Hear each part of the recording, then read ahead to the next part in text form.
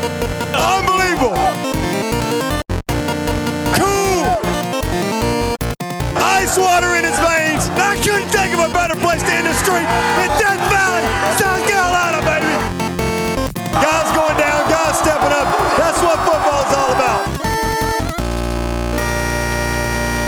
And they say we can't do it. What they say now? Don't we look good together? There's a reason why they watch all night long. All night long. Yeah, I know we'll turn heads forever. So tonight I'm gonna show you all. When I'm walking with you, I watch the whole room change. Baby, that's what you do. No, my baby don't play. Blaming all my confidence. I'm blaming all your measurements.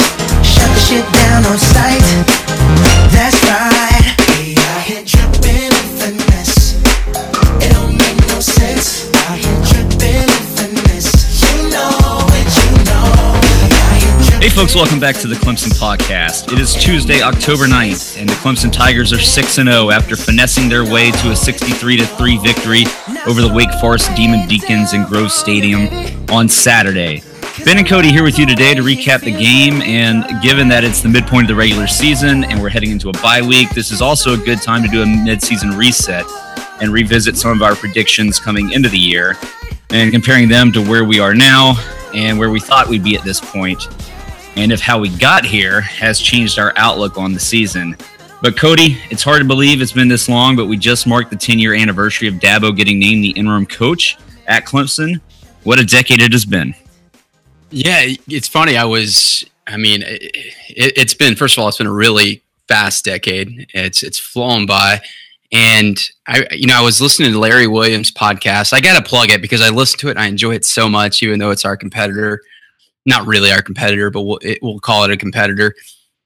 And he was interviewing Terry Don Phillips' right-hand man, and his name's blanking on me, but this gentleman kind of walked through in his story how the firing happened, or how Tommy Bowden stepped down. And I remember it vividly at this point, but the way he was explaining it, he brought Dabo into the room and he was ready, man. He said from the onset, he carried himself like a head coach.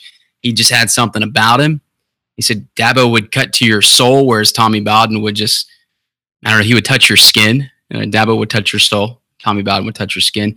But anyhow, it's been an amazing. I thought it would be good to reflect on this, to think how far we've come in 10 years and how we can become prisoners of the moment. But it's good to kind of go back up to a higher level view of things and have some perspective of how things how much better things have gotten over the last 10 years.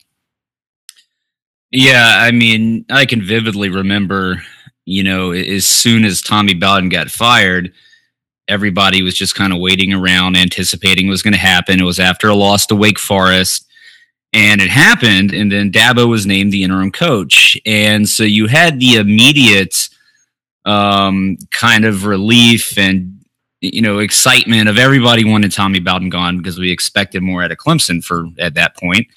But then you bring on Dabo, and this is unknown. And, Terry Don Phillips, he said all the things that we know now, but it took a leap of faith, which not a lot of us made as fans, to believe him that Dabo was the right man for the job. But everything he said was that this guy was a head coach in waiting, like, whether or not it was going to be at that moment 10 years ago in 2008 or further down the road, this guy was going to be a head coach. So what better time to insert him as an interim coach in a season that's, by all accounts, already lost anyways.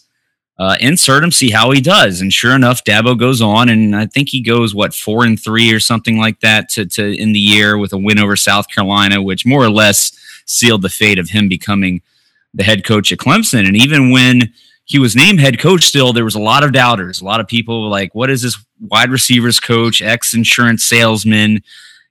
How is he the answer? After replacing Tommy Bowden, a guy who had a lot of success at Clemson, unprecedented success going back, to the Danny Ford days, everything after that. Tommy Bowden had more success here than anybody that came after Danny Ford. He had some big wins. He had big wins against his father, Bobby Bowden at Florida State. He handled South Carolina.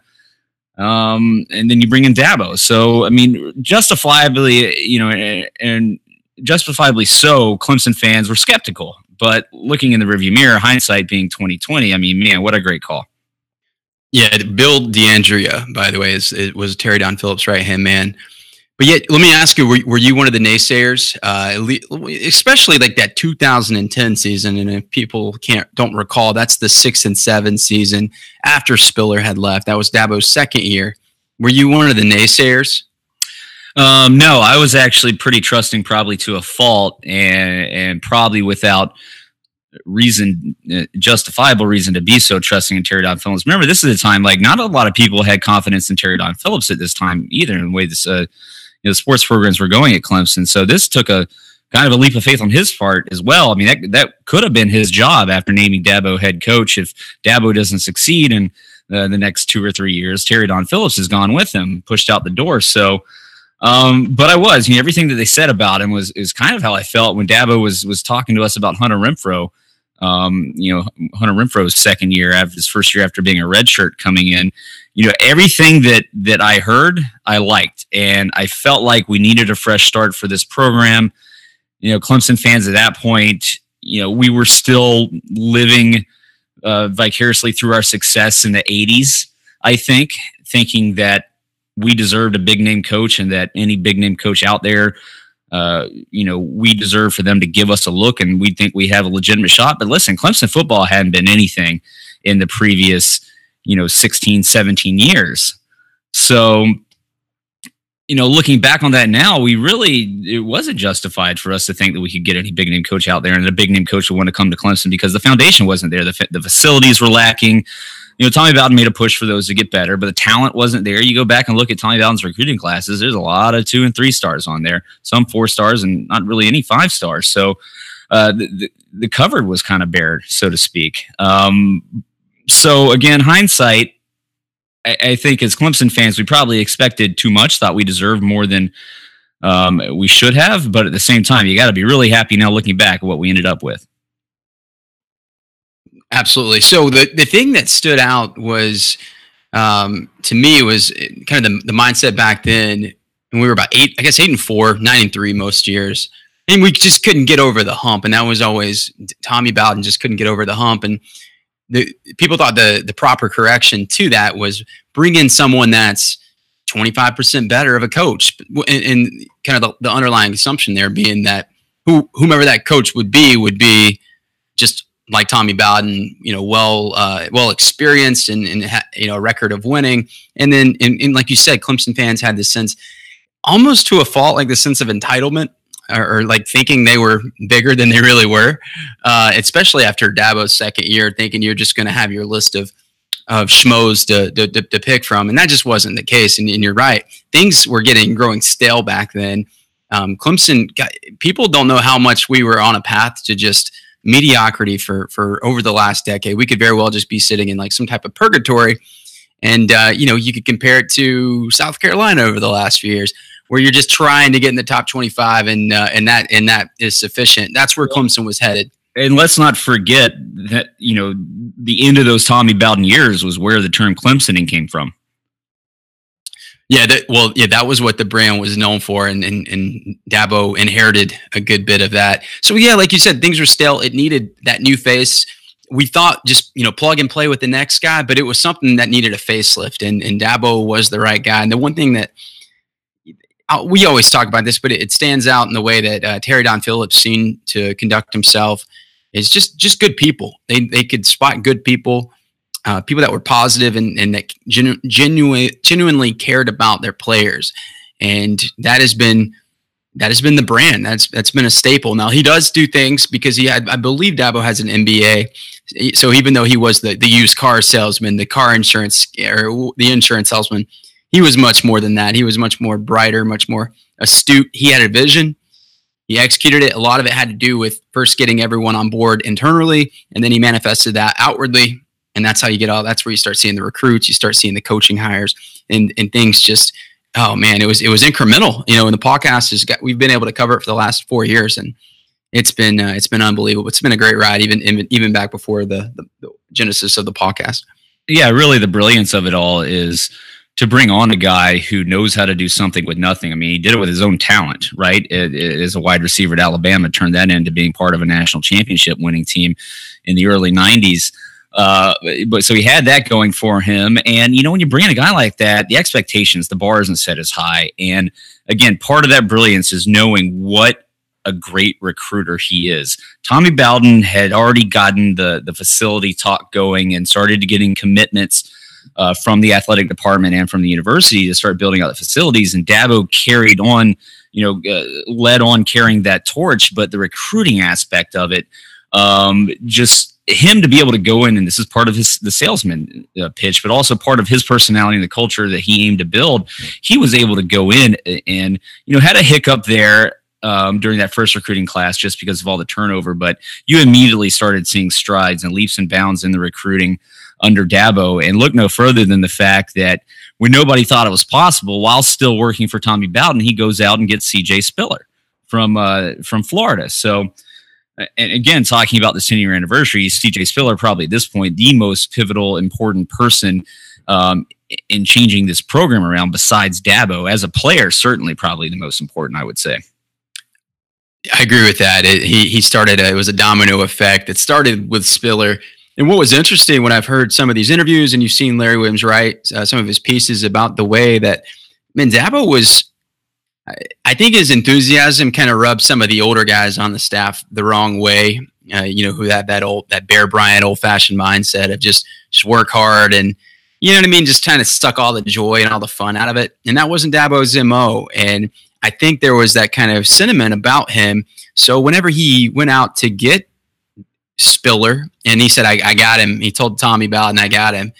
It sounded too good to be true. A lot of people didn't believe it. We had a four-star running back in the fold, close to committing, I think, in Arkansas at the time. So we were like, hey, let's let's take the true guy, or the safe pick, I should say. And anyhow, what was interesting in the most recent interview with Billy and DeAndrea was that one of the first things Dabo did was fire Rob Spence. Now we all know that story, but it was, and I don't want to be like the rumor mill or gossip police or whatever, but what stood out to me there was just that, like, there were some guys that were toxic, and he had to clean some things. He had to go through a detox. Well, that bought him a lot of favor with the fan base too, because the fans wanted Rob Spence to go. So he's a bit of a politician and a coach. He's got like the CEO mindset. Well, and you have to be, right. And again, all those that's him coming in right away as a 38-year-old guy, pretty unknown, under the radar as far as Clemson fans are concerned. And then he comes in right away, takes the job, and he fires Rob Spence. I mean, that's a bold move, and that's the move of a guy that's not showing his age and his lack of experience. It showed that he was a guy that came in ready for this position and had been studying it up on it for quite some time. He was ready. The moment was not too big for Dabo. And, we didn't see it at the time. I think, you're blind to that. But again, looking back on that and looking everything that he's brought us through up into the point of winning national championship and now competing every year for a national championship, you can tell it obviously wasn't too big for him. And all those little coaching hiccups that we went through in the early part of his career, and quite honestly, we continue to go through, because listen, he's only been a head coach for 10 years compared to guys like Nick Saban or Urban Meyer, who have been head coaches for much longer than that. So, yeah, there's still growing pains. If you're a coach for 40 years, a head coach for 40 years, the first 10 years of your career is a quarter of that time. So, yeah, there's going to be development. But, kind of like what we hear about Trevor Lawrence, he didn't seem to make the same mistakes twice.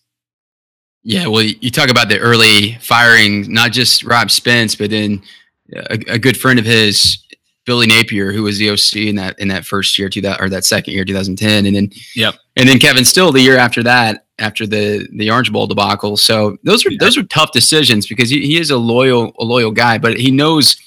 I mean, those are, like you said, that shows just an element of leadership and having to make the tough decisions. That's part of it.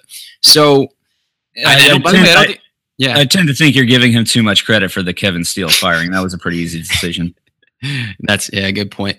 But I mean, so going forward, by the way, I don't think it will be one of his last tough decisions he'll have to make. But you look at Jimbo Fisher in the arc during his tenure. He went up quick, but man, he came down even quicker. And that is what I've heard is it's hard. It's a lot easier to get. I shouldn't say it's easy to get to the top, but it's that move to the top is easy. It's staying there. So now it's a different era in Clemson football. So we're like you said, we're still learning things. He's still learning things. We're learning as a fan base, but yeah, he was learning on the way to bringing Clemson up to a national powerhouse, an elite team in college football. And now he's in the second chapter of that, which is maintaining all of that success. And so far, the returns are pretty positive. I'm all aboard the Dabo training. I've always been, by the way, just like you. And I like that he does it the right way. You know, that we find some skeletons in closets.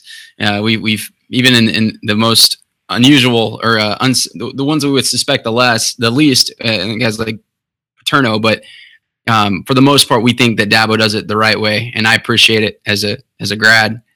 And yeah, I'm very thankful, like I said, that we're not just stuck in some level of like mediocrity in perpetuity. Okay, well, needless to say, it's been a hell of a run over the last 10 years, and we're certainly looking forward to the next 10 and beyond.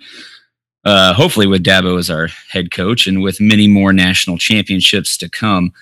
Before we get into the Wake Forest recap here, I want to thank everybody for listening to the show, especially all of those who have left us iTunes reviews.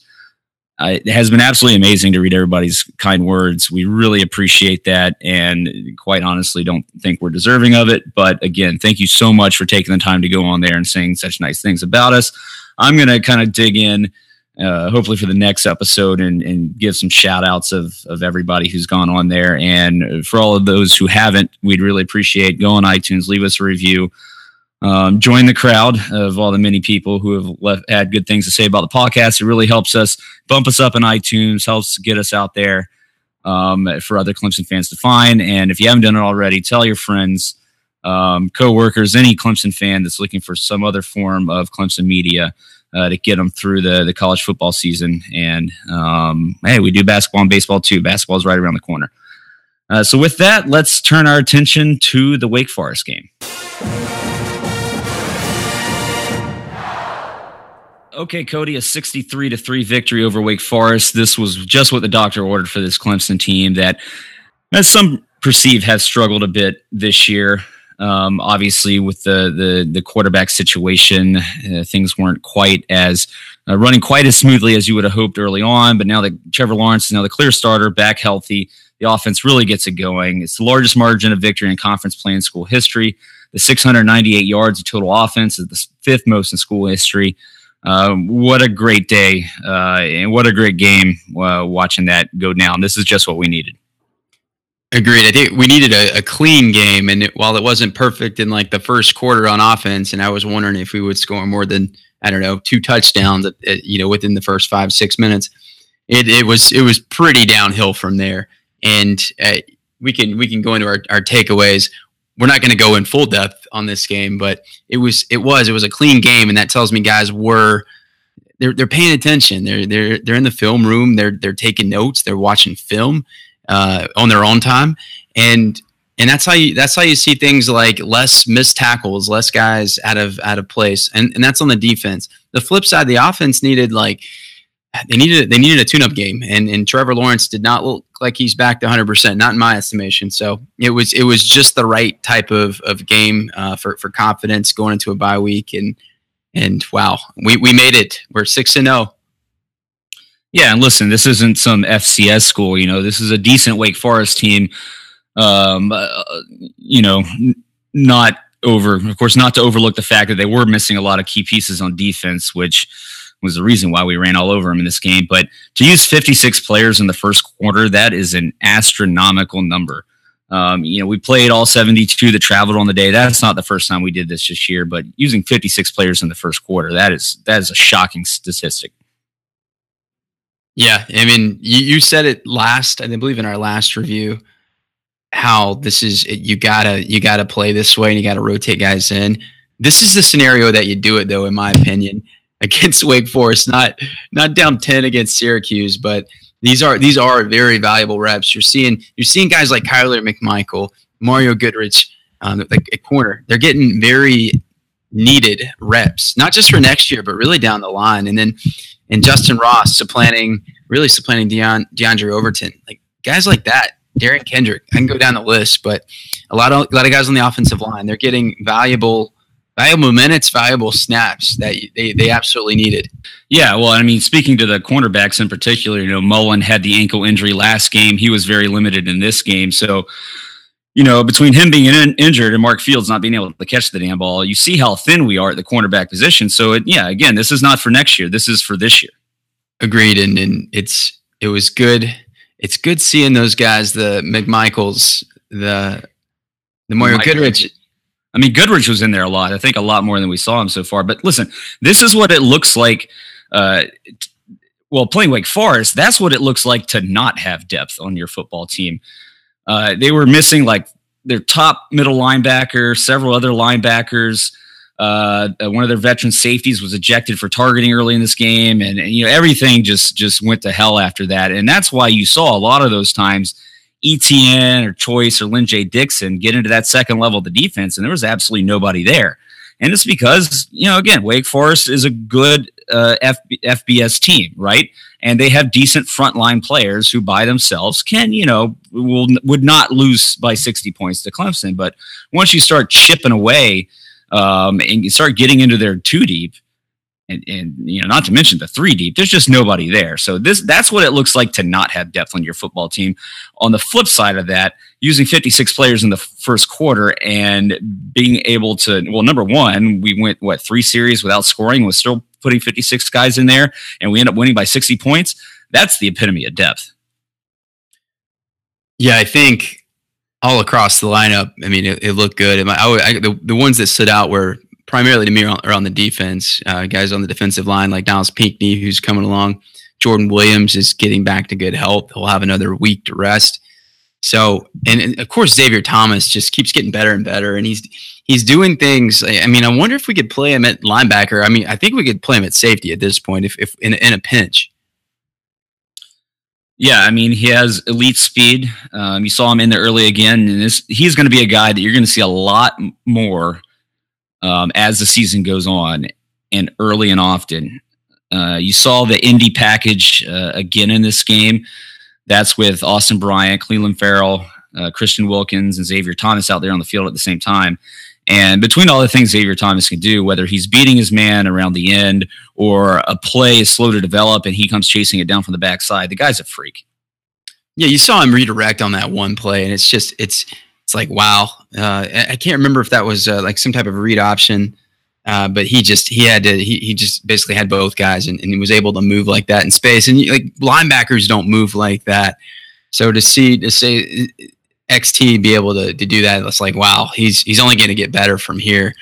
So, and then you had on the other side, you had KJ Henry, who he's more developmental, but just getting him these reps, like I think we're going to have a nice four horsemen at defensive end next year, and that includes Justin Foster and Logan Rudolph.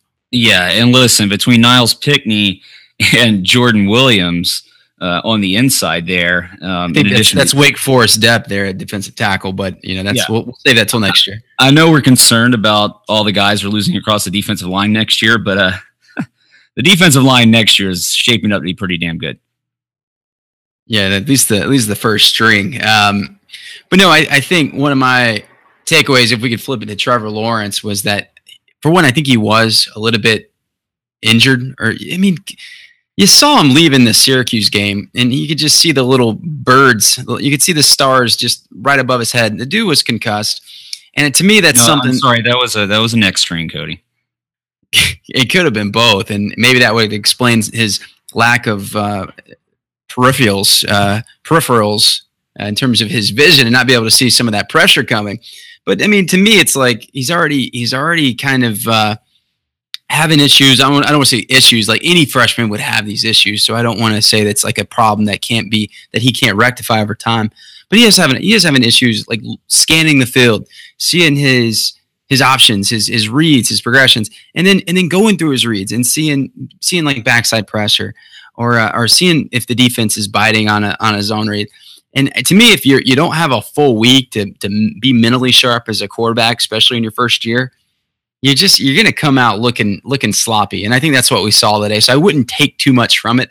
The whole narratives about Kelly Bryant should have stayed, he would have already won the job back. Maybe so, but I think the best guy that gives us the best chance to win a championship, he's starting at quarterback. Yeah, just because Kelly Bryant would have won the job back doesn't mean he would have held it for the rest of the year. So, yeah, and listen, I mean, all legitimate gripes on Trevor Lawrence. I mean, he's still a freshman. He missed some easy checkdowns in this game. He struggles on third down sometimes. The team was only 5 of 15 on third downs. He has trouble feeling pressure and avoiding the rush at times. But, still led us to victory and still had a pretty damn good game overall. And to your point, though, the bye week really comes at a good time for him. For like you said, Mullen, there's quite a few injuries kind of across the board. The other takeaway, though, was, and everyone talked about this going in, we talked about it last week, would we establish the run game? And we didn't in the first 3 drives, and where everyone's wondering like what the heck's going on. And there's a point where you're like the angry mob on Twitter and elsewhere in the Clemson sphere is actually smarter than the offensive coordinator right now. And I believe they were, and I believe that was proven to be true. You saw some people writing about the coaches they knew they had the run game that was always going to be in their back pocket. They could go to it whenever they wanted. I saw QT wrote the article. He doesn't buy that. I didn't buy it either. I think it was again just a faulty game plan and not realizing, hey, we are a running team. That is our identity. Well, to be fair, a lot of these scripted plays to start the game were called runs, and they were checked down to screens based on what the defense was showing. Well, so that's a call made by Trevor Lawrence reading the defense. Well, there were a lot of plays that I really don't mind. They're kind of an extension of our run game when you talk about these screens or the checkdowns, one being a drop pass from Etienne. I mean, those things I'm still okay with running those to go to those. It was at some point, it's like, just give Etienne the dive, A-gap run. At least give it to him the first play of the game, and then let's go from there. Yeah, and then was it the first play of the 4th drive that was Etienne breaking for 70 yards? Yeah, it was the 3rd. I think it was the 4th drive we finally scored on, I believe. Etienne had or maybe it was the 3rd. Etienne had the drop pass on the first drive. Trevor Lawrence had the fumble on the 2nd drive. That's the one where Trevor Lawrence went down with a leg injury. So, yeah, it was a little shaky at first, but once we started handing the ball off, and you saw the offense and the offensive line really established the run game there. And again, we mentioned that all of Wake Forest injuries, they really didn't have a shot all day long. I mean, there was nobody in the second level of the defense all day long when we were running the ball. Yeah, it was good for Etienne to pad his stats, and I think he's come on. He is on the radar. He's on the Heisman radar, the honorable mentions list at least right now, and he deserves every bit of it. There certainly is a political part of it, because if we were marketing him, and it's fine that we don't, I'm not saying that we should, but he would be up higher. But I'm glad that he got to pad some of those stats, and he's going to have more opportunities going forward. But you could see by the end of the game, Wake Forest is getting really tired, and when Lynn J. Dixon, your freshman that hasn't played all game, can come in and torch you for 160 yards, that's a tired and, like you said, a depthless defense. Well, I'll do you one better. When Adam Choice gets 128 yards and averages 12.8 yards a carry and has a 64-yard TD run, Mr. goes down on first contact every time, and if he doesn't, the field trips him up. I was watching him on that 64-yard run. Everybody was getting excited, and I was like, nope. Wait until he crosses the goal line, because he has a tendency to just fall down. But, yeah, I mean, what a fantastic day by all the running backs between Etienne, Dixon, and Choice. Over 100 yards apiece. We had, over 400 yards, 471 rushing yards on the day, a school record 11.8 yards a carry. So, I mean, you can't complain about any of that. And, at this point in the year, talking about the play calling, listen, I'm going to give these guys the benefit of the doubt. And until we're in a high stress situation and the play calls start becoming suspect, I'm not going to bother myself too much with worrying about it anymore, because I'm at this point, I've accepted the fact that Dabo and this team does things differently, playing so many guys early in close games and then trying some different things out on offense when you know you have the opposing team so overmatched that, again, these coaches have a good gauge of who their competition is. So I'm giving the benefit of the doubt at this point until I really start seeing this team not performing the way it should and overmatching opponents that they should. Again, I gave him a little bit of passing in Syracuse, thinking Syracuse was a good football team. Of course, Syracuse goes and loses to Pitt over the weekend. But yeah, that's the way it is. Dabo does things differently. And I mean, all the things you can say, one thing you can say for certain is that they have been consistent throughout all of this. They're going to play a lot of guys, and the offensive play calling is going to try things out. They're not going to necessarily lean on the run from the get-go.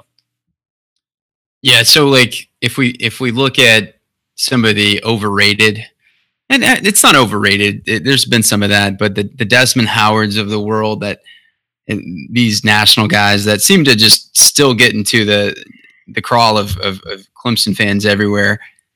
I would just say, like, kind of what to your point, even though I'm the one that's venting here or have my gripes about the play calling, there were mostly like 99% positives from this game in my opinion. There's definitely some things we have to work on, and Trevor Lawrence has to get to good health quickly. But the whole, like, the lazy takes, I'm just so used to them at this point by national guys. Yeah, but speaking of Desmond Howard's comments, I mean, I kind of agree with him. It's not like we're grounding and pounding guys. It's not like our running backs are running over people all day with a power running game. No, there just wasn't any defenders there to stop them. Well, he made the comment before the Wake Forest game. So right. So, but I'm saying that, like, this game is not an example, nor anything else we do. We don't line up, an H-back and a fullback in the backfield and send them both up the hole and try to just run over teams, bowl over teams like Derrick Henry has done at Alabama and stuff like that. You can be finesse and be successful. I mean, can we?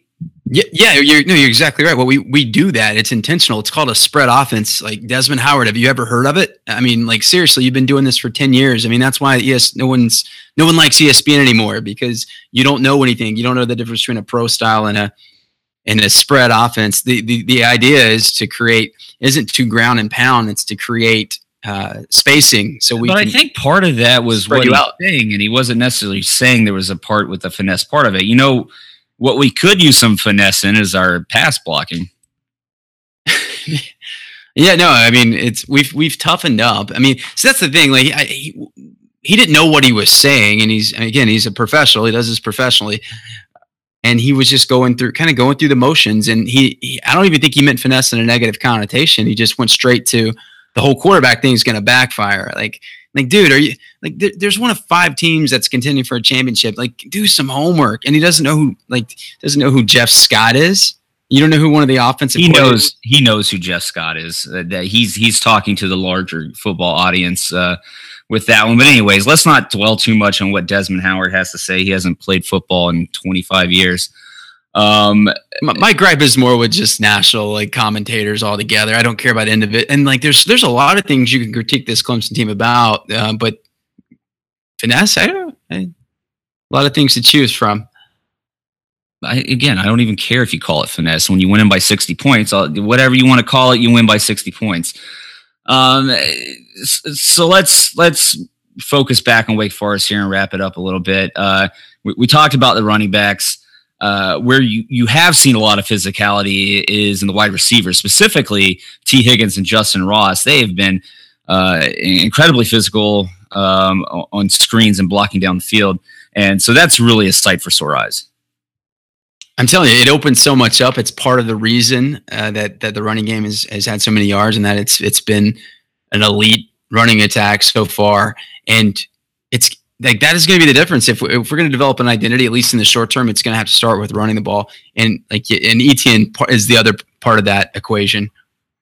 I mean, would you call it finesse on the 4th touchdown on the pass to T. Higgins, where he just the guy just runs into him, loses his helmet, and Higgins doesn't even budge? I mean, I don't think so. It is good to see throughout the line. I mean, down the line, perimeter blocking improving, and also I did see Garrett Williams on. Well, obviously he's starting now, and you're seeing him on more series.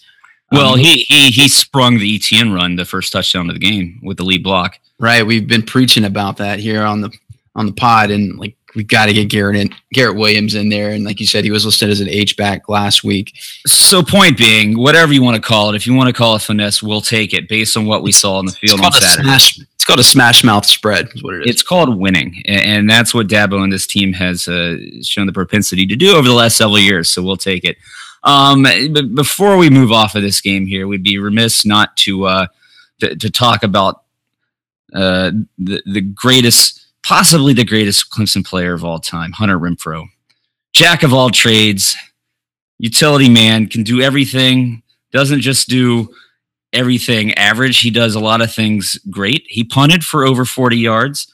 Probably the best blocking quarterback I've ever seen in my life.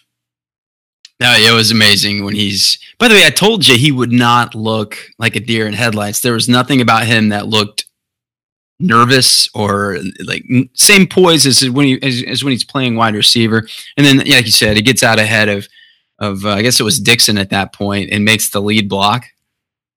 Yeah, he was racing down the field. That was that was pretty hilarious watching in real time. But yeah, I mean, I don't know why you would have a deer in headlights look up 53 points against that Wake Forest defense. Maybe a different story if we're playing against a more formidable opponent at that point. Yeah, the last thing I'll say here is, we do have some question marks here. There are some issues, specifically across the offensive line on the offense. Right guard is our biggest issue right now. Cade Stewart did not have a particularly good day. He's multiple blown assignments, and that has the potential to get your quarterback hurt.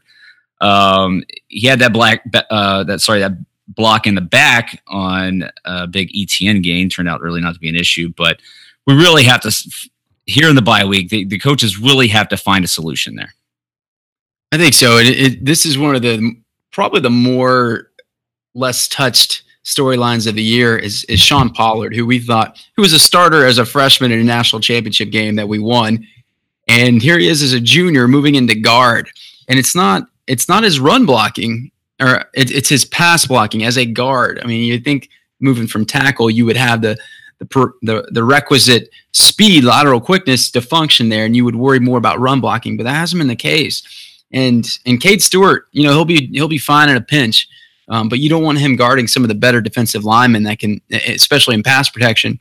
I mean, he's a backup and he's good, he's serviceable, but you need Pollard in there, and I can't help but wonder if there's an injury, if there's something to it. But the answer's on this roster, and it's just a matter of maybe it's getting back to good health. And he's facing better defensive line talent in practice than he is on game day. Yeah, well, we've seen the spring games. Like they say, like they're not really getting ready for other teams as much as just getting dominated in practice. Like, let's call a spade a spade.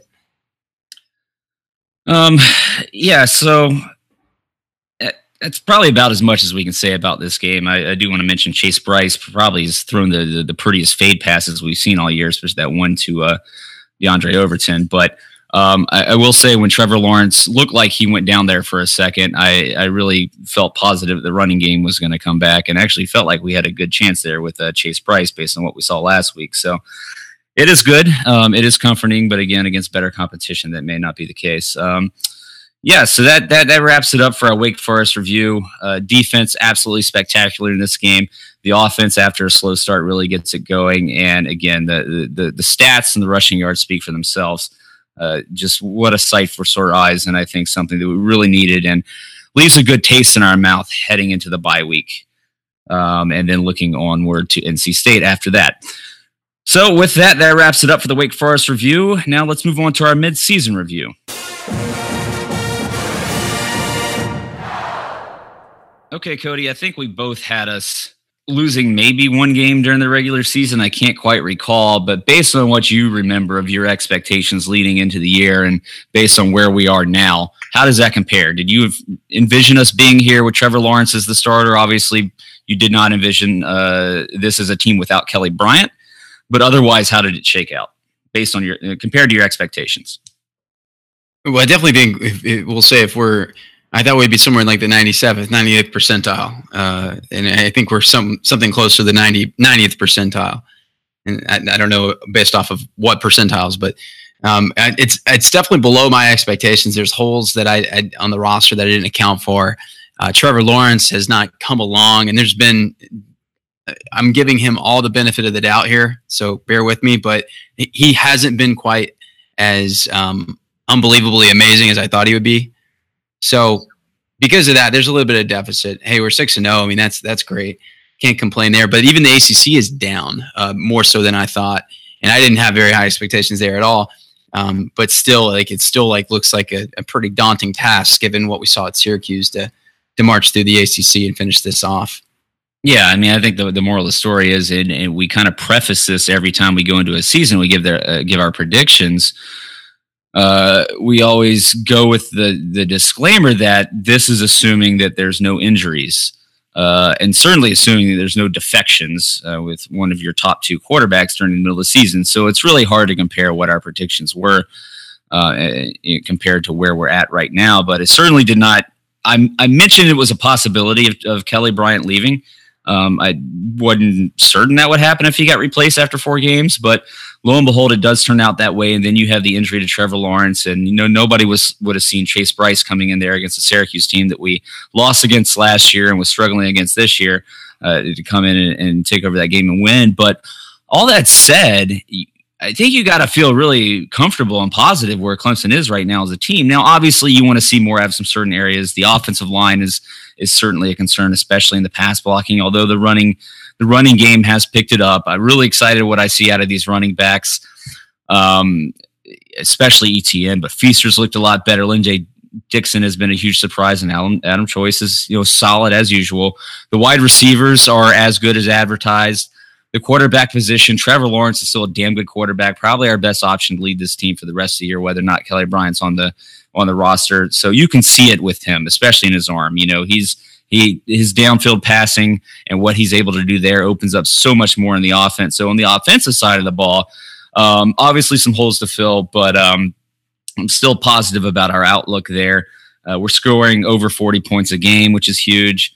And then on the defensive side of the ball, listen, the line is as good as we could have expected it to be. The linebackers depth is a bit of a concern, and just out of the starters, period, there are some weaknesses there in getting out in pass coverage. But really, I think the biggest issue right now that we still have concern about, and partly because we haven't really played many passing teams, we played 3 triple option teams, is the secondary.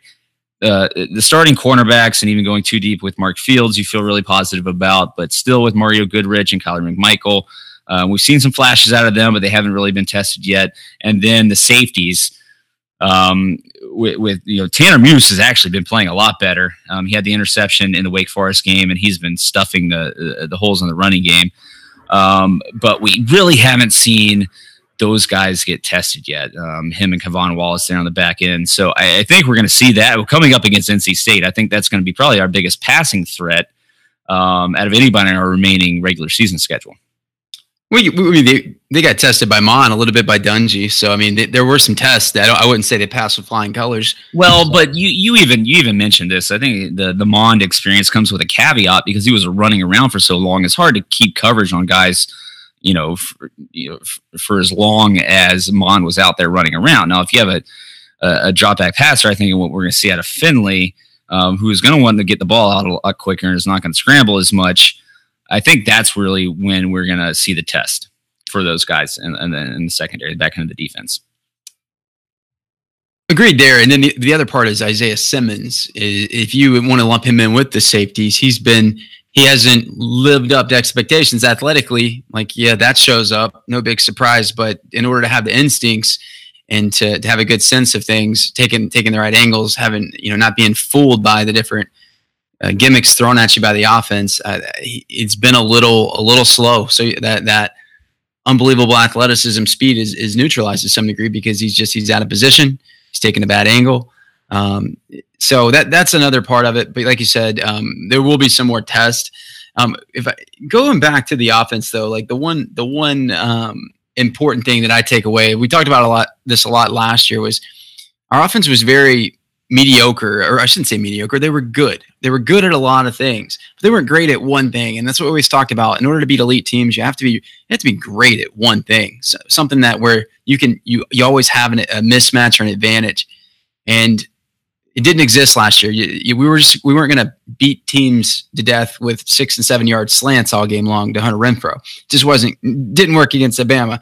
This year, for better or worse, we've had to go to the run game, and it's been shaky. We've done it reluctantly, but at least there's something that's starting to develop within this team that can be kind of the core of your offense, and then you can build off of that. And like you said a little bit earlier, Trevor Lawrence is opening up the run game, just his presence, and a lot of the, I guess, casual fans aren't giving him proper credit for that.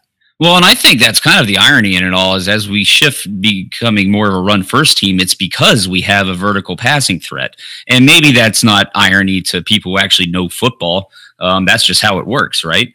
But again, that's what that threat of being able to stretch the field vertically, it allows you to open up the running game because opposing defenses can't stack the box. That's part of it. I mean, there's that. There's Etienne, and then there's the fact that we're scared to death at this point to go to the pass. But the other part is like you said earlier. But you say that because mainly because we can't block for Trevor Lawrence.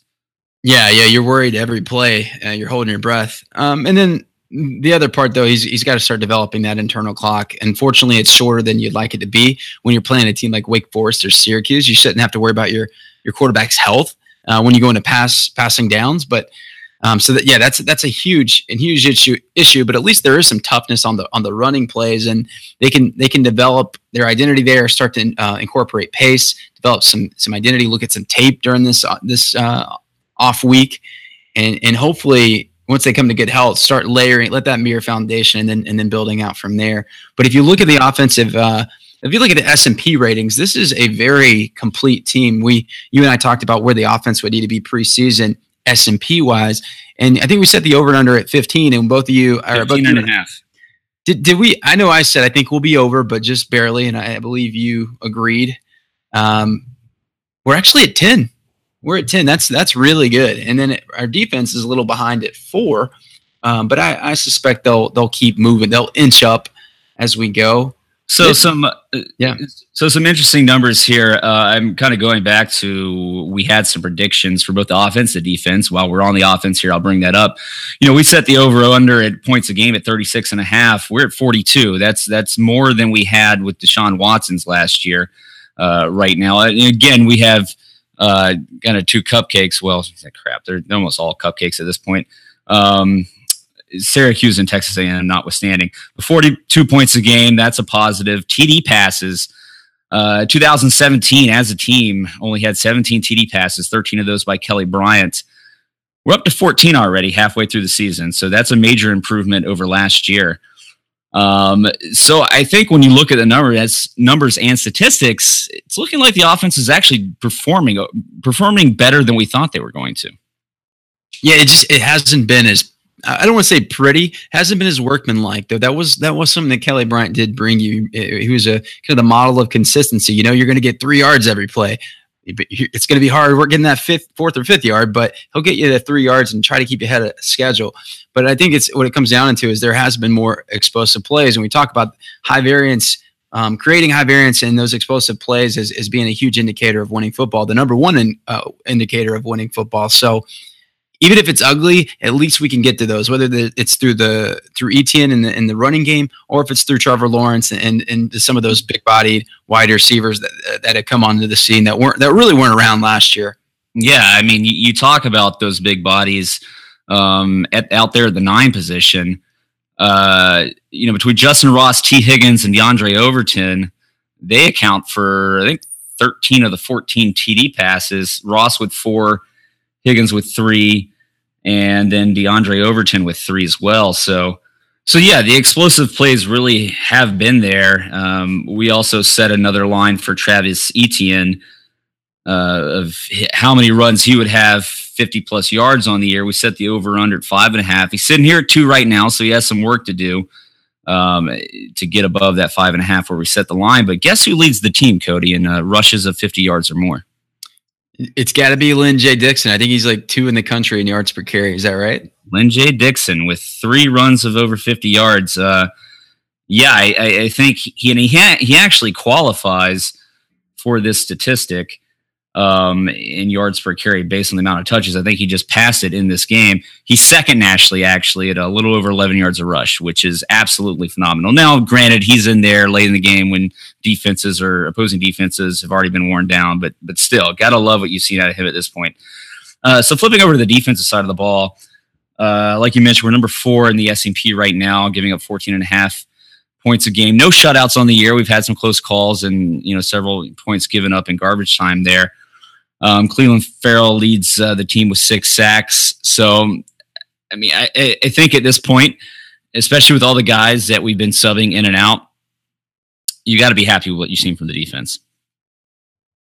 I think so. I mean, I've been particularly happy with the defensive line. I mean, that might sound crazy, but man, they could really have just phoned it in a few of these games, but they didn't. They're playing hard, and like for Wake Forest in particular, they were able to move the ball really well against Notre Dame, and Notre Dame's got the 5th ranked S&P rating overall, so on defense. So they were able to get some yardage, get some chunk plays against the Irish. That didn't exist. I mean, they couldn't even get started. I think what was it through the first quarter they had negative yards. So I've been really pleased with this defensive line. I think it'll get better. As you said, once you start going to your 1s and then 2s as needed, and that's what we'll do. That's how we'll migrate to probably towards the South Carolina game. You won't see as many rotations, and overall the product will get better.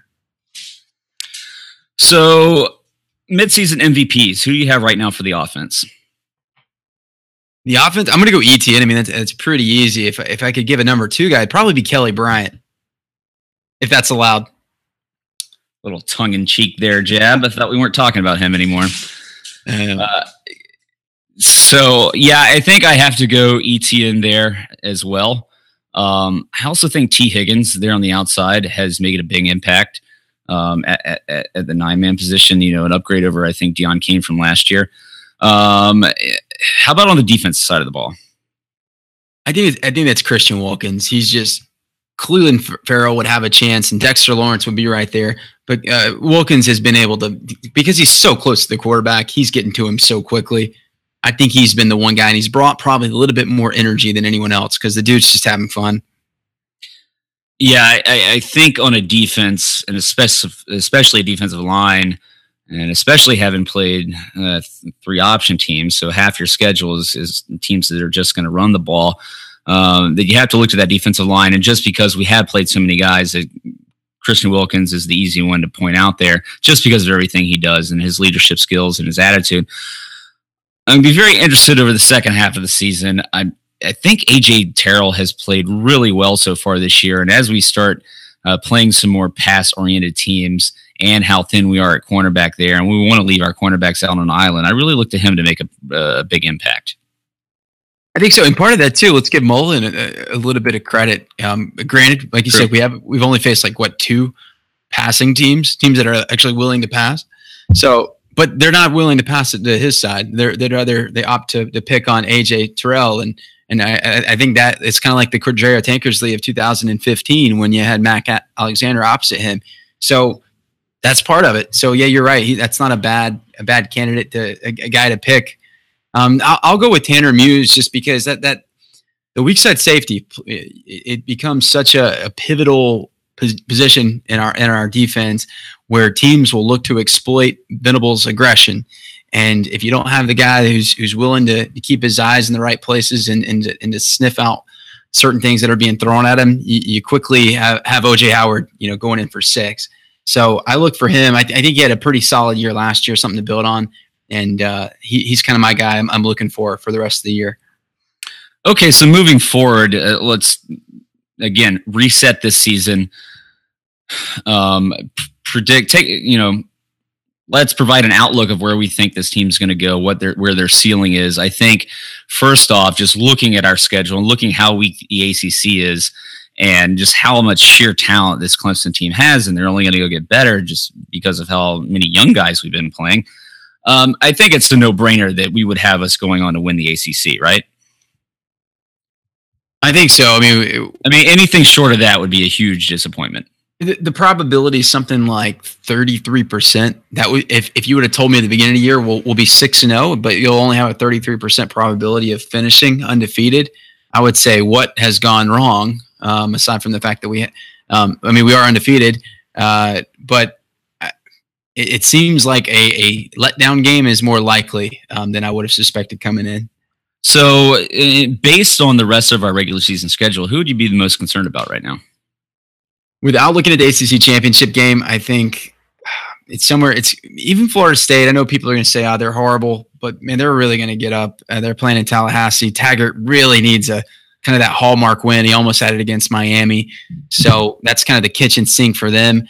South Carolina does not worry me as much because it's at home and we know our guys will get up for that one. And then maybe Boston College. Not to discount NC State. Who do you have? See, I think I'm looking at NC State just because they tend to always give us a tough game, and I think they are going to stretch our defense in the secondary there. So we will be rested coming off 2 weeks. They are an undefeated team. I think probably the key to that game and the difference between us winning and losing is whether or not Dave Dorn allows Dabo to have a laptop on the sidelines. It's been our secret sauce, and damn it, if David Dorn didn't point that out last year, but might have won a national championship. It's kind of like Sammy Sosa after he couldn't cork his bat. So I'm really worried about that. Can we have iPads? I think so, but David Dorn probably can't distinguish between the two. So no laptops, no PCs. What if they just brought a tower PC out there on the sideline with a separate monitor and scanner, just all the bells and whistles, speakers you have to plug in. That really level the playing field. But yeah, I think I got to pick NC State there. And then looking over to the ACC Coastal, who do you think would have the best chance of upending Clemson? Well, first, who do you think is going to make it out of that division into the ACC championship game? And then who do you think has the best shot of topping Clemson? Well, in full disclosure, that's been the worst league in college football, so that hasn't really captured a lot of my attention this year. I think it's the worst division in high school football. IMG would probably give a couple teams a run for their money, but you know what? Miami is still a really talented team. They almost lost Florida State, but up front they're gonna have some things for Clemson where they could get after our passer, and if Syracuse and Wake Forest can do it, certainly they can. So you do have to keep an eye on them. Virginia Tech is better than that loss, but they're better than they were that night in Old Dominion, we'll say. But Clemson should, with playing their B game, should be able to roll by both of those teams. Yeah, we saw the Old Dominion loss, and I think I've seen enough now with them losing to Notre Dame at home as well. They don't scare me, and so I certainly think that Miami is coming out of that side of the conference, and quite honestly, they don't scare me either, considering what we did to them last year in the ACC championship game. All right, so moving forward, looking into the playoff, how do you think Clemson stacks up against playoff caliber teams? Let's kind of, Alabama aside, I think we could both agree right now that what we've seen out of Clemson on the field could not even, up to this point, would not even come close to touching what Alabama has done. Now let's see Clemson on the field with their first teamers playing most of the game. But, teams like Ohio State and Georgia, me personally, I think we go to toe-to-toe with any of those teams right now, and I'd give us a 75-80% chance of beating them. No, I certainly think we would go toe-to-toe with them. Don't forget, against A&M, who is a solid top 25 team, like for 2.5 quarters, I would say, we look like maybe the second best team in the nation, maybe the second, third, fourth best team in the nation, solidly. It's just been some things there's some crazy stuff that not many teams have to deal with throughout the course of a season that I think have impacted maybe the perception of the team. But if we did play Georgia, if we played Ohio State, and I'm not even going to lump in Alabama, just kind of the second tier of teams where I think we're somewhere in that mix. I think it's a 50-50 game. I agree with your point about playing the first teamers, but those teams have looked more polished. They've played cleaner games. Their coaching has been better, and I think that's illustrated by the fact that you're seeing a guy like Dwayne Haskins as a starter. You're seeing his talents being used in a better way. So you're seeing the advancement of my man at Georgia, the quarterback Jake Fromm. So I would say they're a little bit better than us, but I think ultimately our upsides is much larger.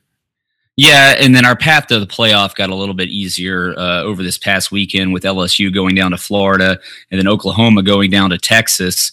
Auburn loses to a Mississippi State team. So a lot of these guys a lot of these teams vying for the same position in the top four are starting to fall by the wayside.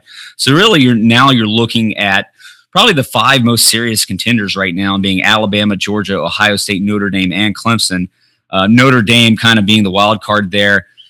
Probably done with the toughest part of their schedule. I know they still have to go to Southern Cal, but Southern Cal's not a great football team this year. So it'll be really interesting to see. I think Clemson obviously controls their own destiny, and you hear a lot of the talk about one-loss teams getting in, and maybe two SEC teams getting in, and how does Notre Dame being in the mix affect things. But I don't see any way in the world how an undefeated Clemson ACC championship football team gets left out of the college football playoff. I think, if anything, that Notre Dame would make their way in over two SEC teams making it.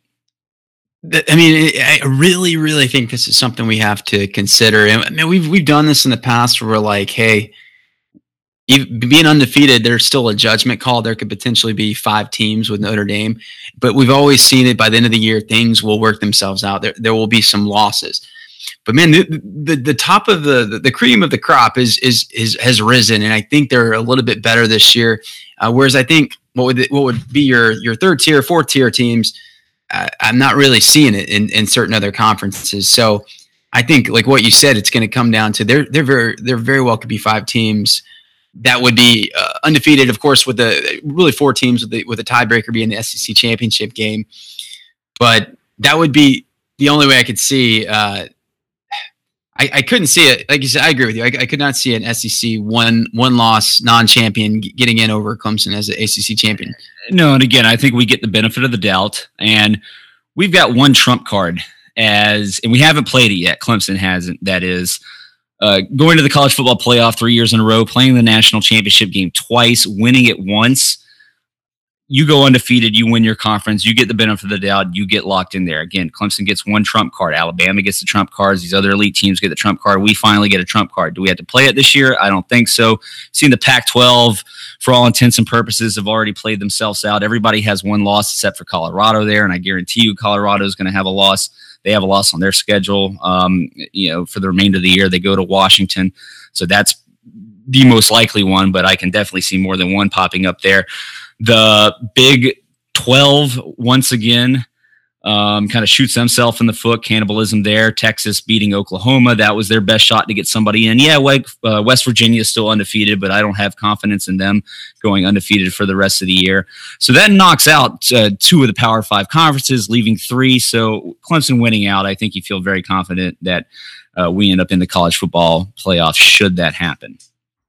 Well, the part you mentioned, the trump card, and there's some truth to that, and you saw it last year with Bama getting in as not even winning their division. Sure, there is bias, but I think their goal is to remove that bias. And if you're just kicking the can and piddle paddling through games, barely beating Syracuse's of the world. Skating by, A&M solid win, but skating by games like that where you should be blowing teams out. Meanwhile, you have Georgia, like we'll use them as an example, and they're beating teams, good, decent SEC teams by 30, 40 points a game. They lose a close one to Bama. I mean, you can argue all day about the conference championship part of it, but I don't feel like that makes us more deserving than Georgia. So, see, I beg to differ, and this is a very different situation than it was last year with Alabama and Georgia going. Alabama obviously not getting into the SEC championship game last year, paving the path for them to get in. They didn't lose in that SEC championship game. The way it's different this year is Alabama is very unlikely to lose based on what we've seen with Tua as quarterback. Georgia, most likely going to be in the SEC championship game against them. That is a de facto playoff game. There is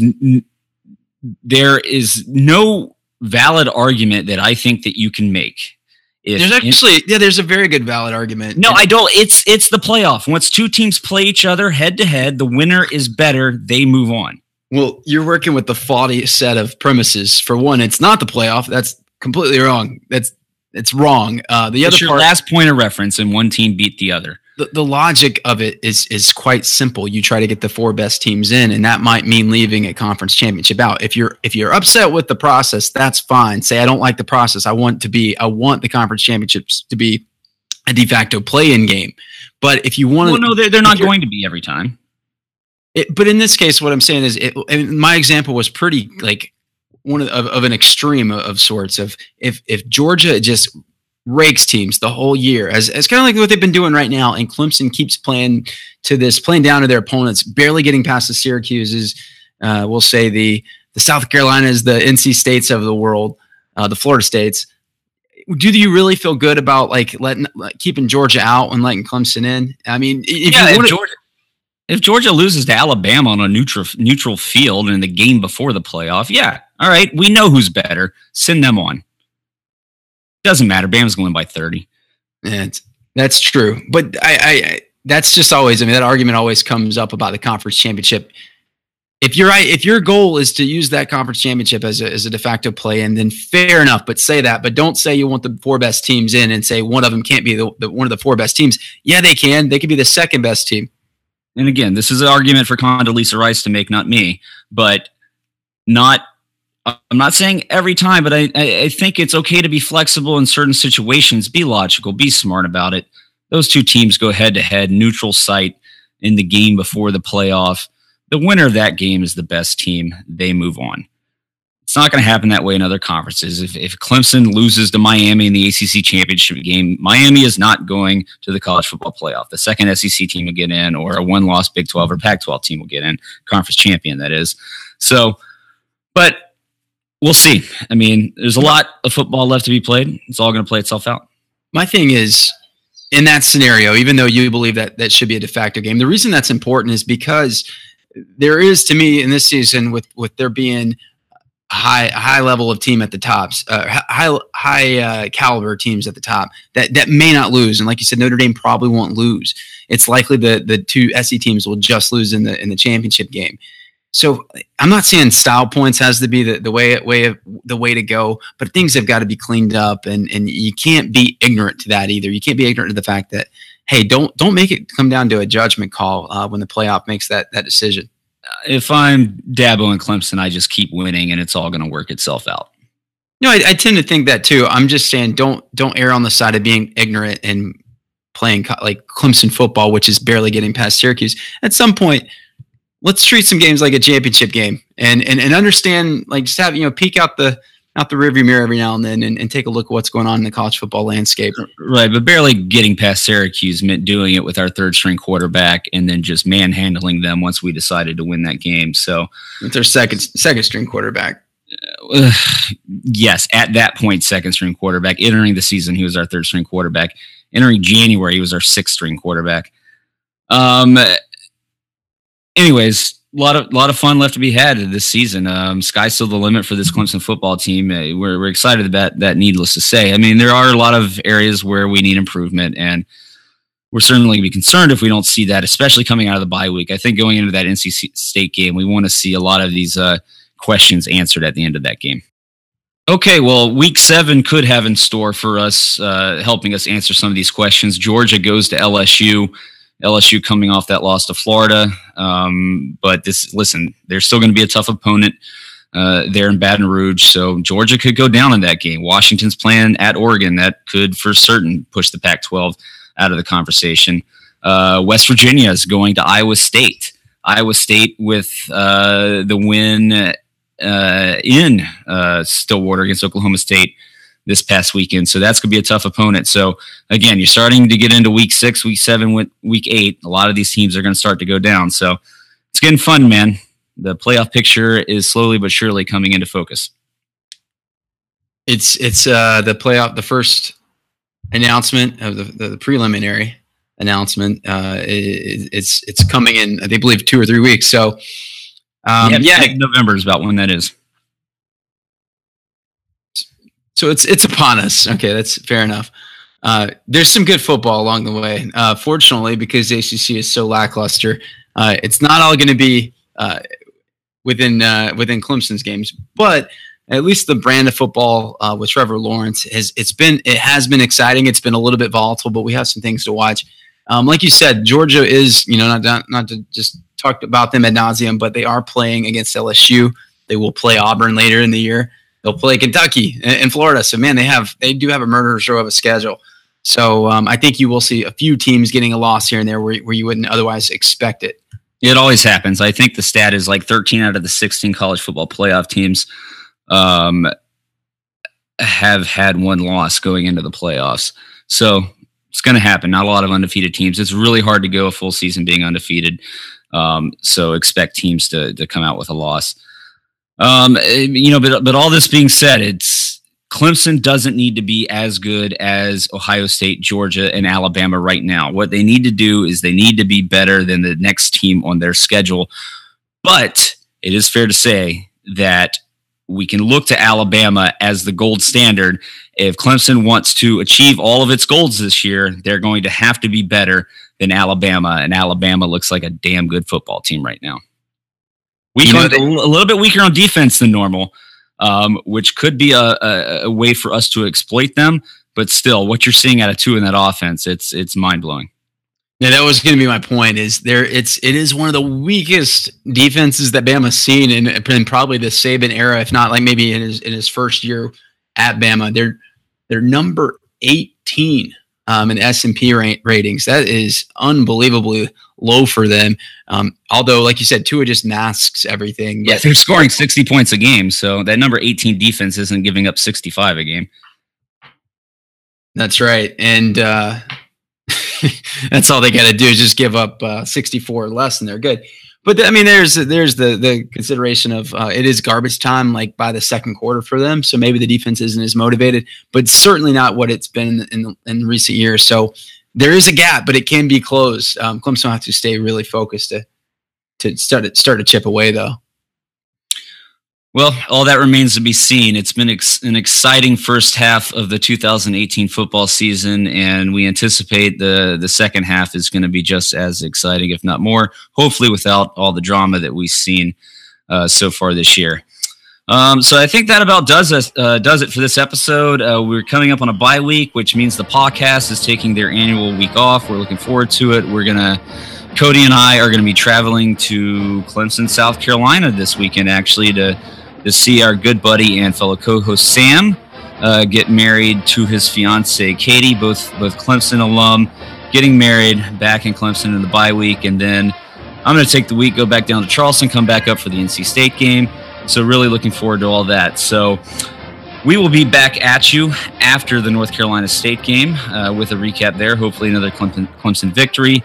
And once again, we appreciate everybody for listening. If you want to stay in touch with us or interact, you can email us at clemsonpodcast@gmail.com. We're at Clemson Podcast on Facebook and Twitter. Make sure to follow us, subscribe to us on SoundCloud or Stitcher, iTunes, any of your podcasting apps.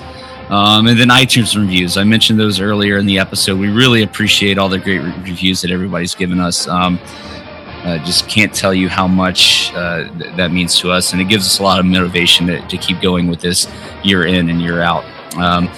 So with that, we'll be back with you after the Tigers take on the Wolfpack in Death Valley, and until then, go Tigers.